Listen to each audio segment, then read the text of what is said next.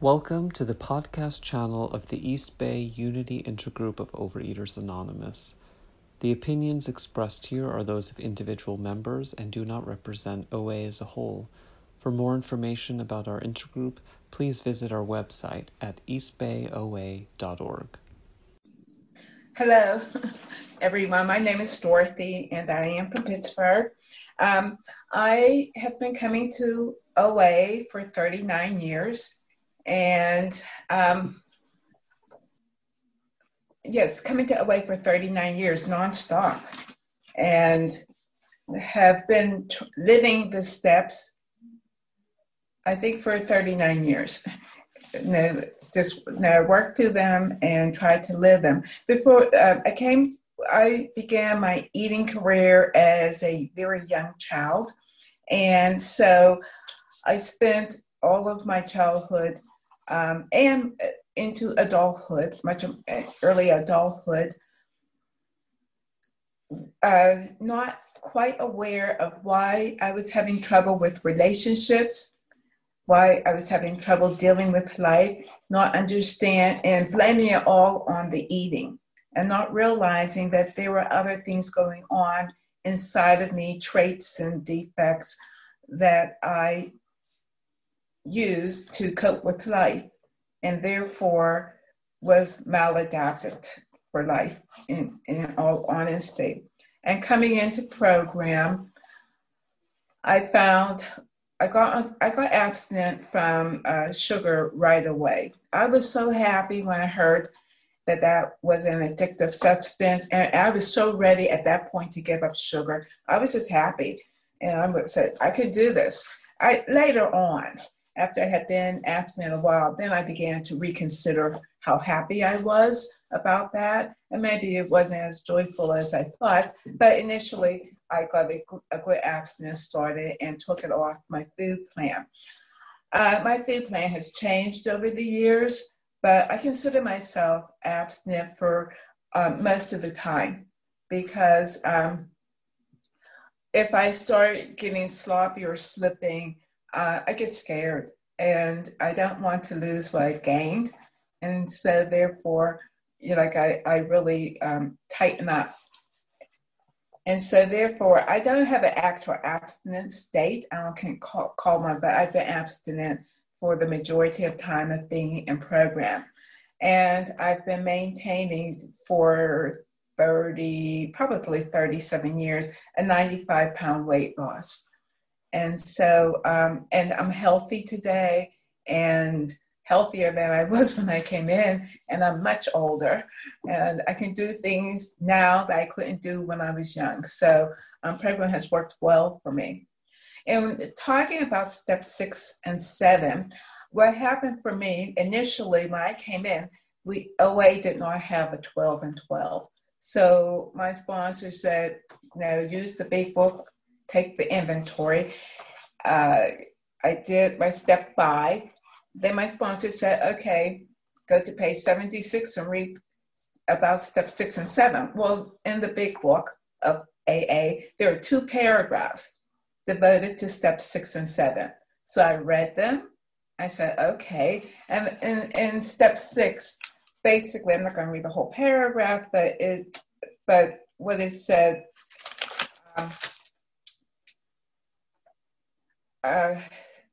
just are we willing to let go of everything? And just like it says in our OA 12 and 12, I was so willing. I was so high from having done my 5th step. It was like, oh my gosh, isn't this wonderful? I got through this 5th step. I feel good. I certainly do want all these things removed. Yes, I'm willing to have them all removed. And so that was that.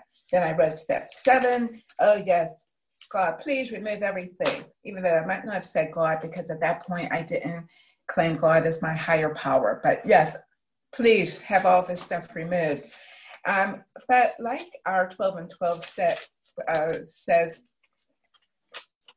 later on I realized that there were some of these traits I really wasn't willing to get rid of. And not that I did it consciously, but these were traits that I'm thinking, what's the big deal? And so one of them, I'll pick one, which was gossiping. Well, when I came into the program, it was really made clear to me about anonymity. You don't talk about people. And I understood that. I took that one very seriously. But it didn't say anything about once you leave the rooms. You could talk about people outside the rooms as far as I was concerned. And so the gossiping part was pretty hard for me to want to even see what was a big deal about it. Like who was being hurt from the little gossip, the little tidbits that I would tell people. And it had to come to a point where I realized that in working this program and wanting to be the best and the best person I could be, that I needed to give that up, that wasn't really in line with what the steps were saying.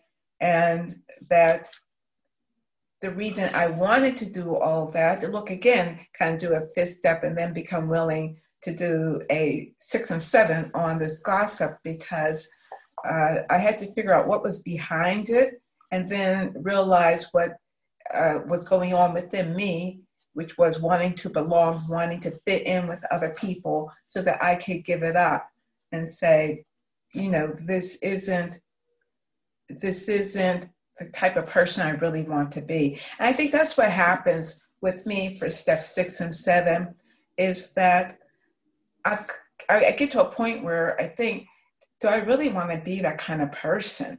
I got into a point where I want to be the best person I can be, and the best person I think my higher power wants me to be. And that really is where the willingness comes in. Just to say, oh, I'm going to give it up because the program says I have to, well, that's short-lived. But when I want to do it for myself and for the people I'm in relationships with, then I'm way more willing and to want them removed. And then I'm even more willing to ask God to remove them. And like the Step 7 says in our 12 and 12, we might have to ask several times or hundreds of times, depending on which of these traits I'm talking about, to have them removed. I want to try to bring into the talk of how I'm using these steps today, because that is just much easier than trying to remember 39 years worth of what I got rid of Lynn and whatever. So currently I am in St. Louis. I'm from Pittsburgh, but I am in St. Louis because my sister was diagnosed with cancer, and I felt a need to come here and see her and be with her, and not just a short visit, but see how I can help her. And my niece lives with my sister, and my niece is an adult. And so before I came, I knew that I lived by myself. I like living by myself. And now I'm going to be in a house with 2 other people, and I love them to death. However, the chance of my saying things, I know where my triggers are. Let's put it that way. And one of the triggers that I knew I always had, like I would always open my mouth and get involved in my sister and my niece's relationship. And I always say something and then have to make amends and whatever. And a couple of years ago, it finally struck me, just hit me in the face, that what the problem was is that I was jealous of my niece. I'm going, oh my gosh, how can I be jealous of my niece? This doesn't make sense. But I realized that I was jealous of her because I wanted my sister's attention. And my niece was getting more attention, and I wanted that attention. And so I know, so now I'm coming here to be with them, and I know that this is a trigger for me, that the possibility of my butting into their affairs and the jealousy might come up. And so I don't wait till when I realize something, I don't wait until I'm in the situation. I looked at all the triggers that this trip and this visit will bring up. And I started asking my higher power, please help me. And that's the steps. I became willing. I just really did not want this to be a visit where I'm in conflict, where I'm causing stress. And so I asked my higher power before I left to help me. And what I do with this kind of thing, I'll say to my higher power, I can't do anything about this. It is up to you. You're going to have to step in. And sometimes I'll say, you have to stand between me and the person, or also I will say, I need you to flow through me, and I need the words to flow out of me that you want me to say, because I know that on my own, I might say things that are inappropriate. And I won't do it all the time, but I might do it, periodically, especially with an extended stay at somebody's house. So I did that. I did that before I came, and really was praying hard, asking God to please help me with this. And I've been here now like 11 days, I think. And a couple of times my mouth has started and I stopped, so I didn't quite get in there, but I stopped. And the thing is, I keep telling my niece how much I love her, because I do. I really do love my niece. I think she's a terrific young woman and everything. And I tell myself I have to let go of control, and I don't need to control the relationship. And just because they're close and whatever doesn't mean that they don't love me. And I have to talk myself all into it. But I have to every day ask my higher power to come into this home and be with us, so that I don't open my mouth up inappropriately. There are other stresses with this visit, and I have to always keep going back and saying, what should I do? And one thing about step 7 was, when I first came in, I had a lot of difficulty with step 7, especially that prayer. And for those who know it, you know what I'm talking about, but for those who don't, I'm going to read the prayer, step 7 prayer. My Creator, I am now willing that you should have all of me, good and bad. I pray that you now remove from me every single defect of character that stands in the way of my usefulness to you and my fellows. Grant me strength as I go out from here to do your bidding. Amen. My problem with this prayer has been that there's no place for me to be me in this prayer. It's about me doing what my higher power wants, and me being helpful to other people. And I'm keep thinking, but what about me? Don't I get to be happy? Like, why is everything just for this higher power? And I would see it like I'm being a puppet. Like this higher power, has a string, and okay, Dorothy, I want you to do this, okay, do that, and all for somebody else. And like, what about for me? And so again, so I had to look at my Creator. I'm saying my Creator, because this obstruction of humbly wanting to asking my higher power to take away my difficulties is that if I want to humbly do that, I have to think about what is my relationship and my definition of my higher power. And for me, I had to go back and think about this prayer as my higher power as a being or an entity that wants only the best for me, only the best. And so therefore, when I'm asking for something to be removed from me, it's my higher power saying, Dorothy, this isn't doing you well. This is interfering with you being happy, joyous, and free. You need to give this up. And this is why I'm showing this to you right now. And this is why I'm willing to help you get rid of it. And when you get rid of it, this will help you in your relationship with other people. It's going to help the world in general. So there's something in it for everyone, including me. And so it's not just like, forget Dorothy. And so this for me is how I now interpret this prayer.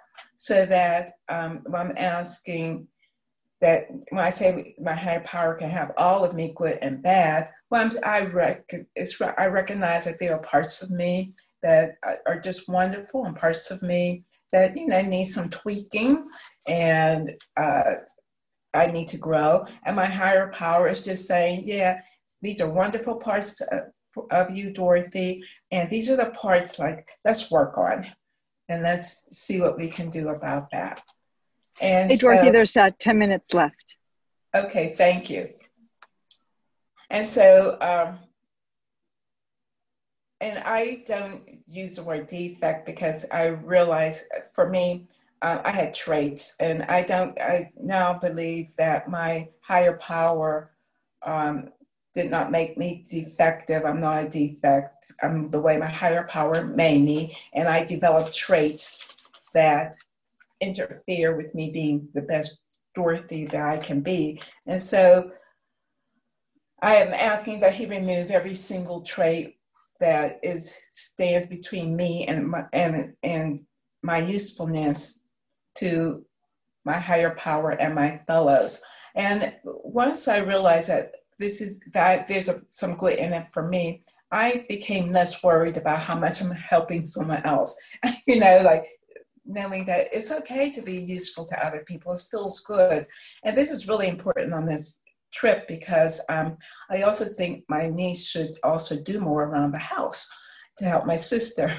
And so this is my definition of things. And like, okay, I'm doing an awful lot of cooking that I never would do, but my sister just doesn't feel like cooking, and she needs to eat, and she's losing weight that she shouldn't be losing. So I'm cooking, and I'm thinking, I'm not going to fix for my niece.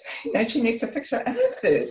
And she needs to put her own dishes in the dishwasher, on and on about what my niece isn't doing. And then part of me said, my niece is under a lot of stress also. And so therefore, be kind.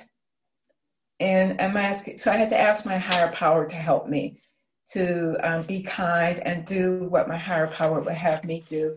And then I just thought, what difference does it make? Put the extra dish in the dishwasher. It's no really big thing. And so my higher power kind of lifted that for me, but that's on a day-by-day basis. Sometimes I get a little resentful. Then I have to ask my higher power to help me out or to find the words. There are certain times I think I need to speak up and say something, and then my higher power gives me the words I need to say and to handle the situation. Hey, Dorothy, I'm so sorry to interrupt you again. I actually messed up on the timing. Okay. So you have about 3 minutes left. I'm so sorry. All right, that's good. That's fine with me. So, but I did want to say something about OA 12 and 12, and that is the last paragraph of every step for me. It always has some gem in it. And so at the end of step 6, I'm going to read the last couple of sentences. It says, we become wiser, saner, more effective people as we recover from the disease of compulsive eating. We find we can cope with both good times and bad, learning and growing spiritually from each experience as our higher power intended us to do all along. And that to me is really hopeful, that I'm going to be saner, wiser, effective, and there's something in this for me. And then at the end of step 7, it says, God's power flows more surely and freely through us, bringing healing to others as well as ourselves, and drawing to us all the things we once fought so hard to attain: self-esteem, a feeling of usefulness, joy, strength to surmount difficulties, fellowship, and love. And I just love that because it just tells me everything I'm getting when I work 6 and 7. And with that, I pass. Thank you.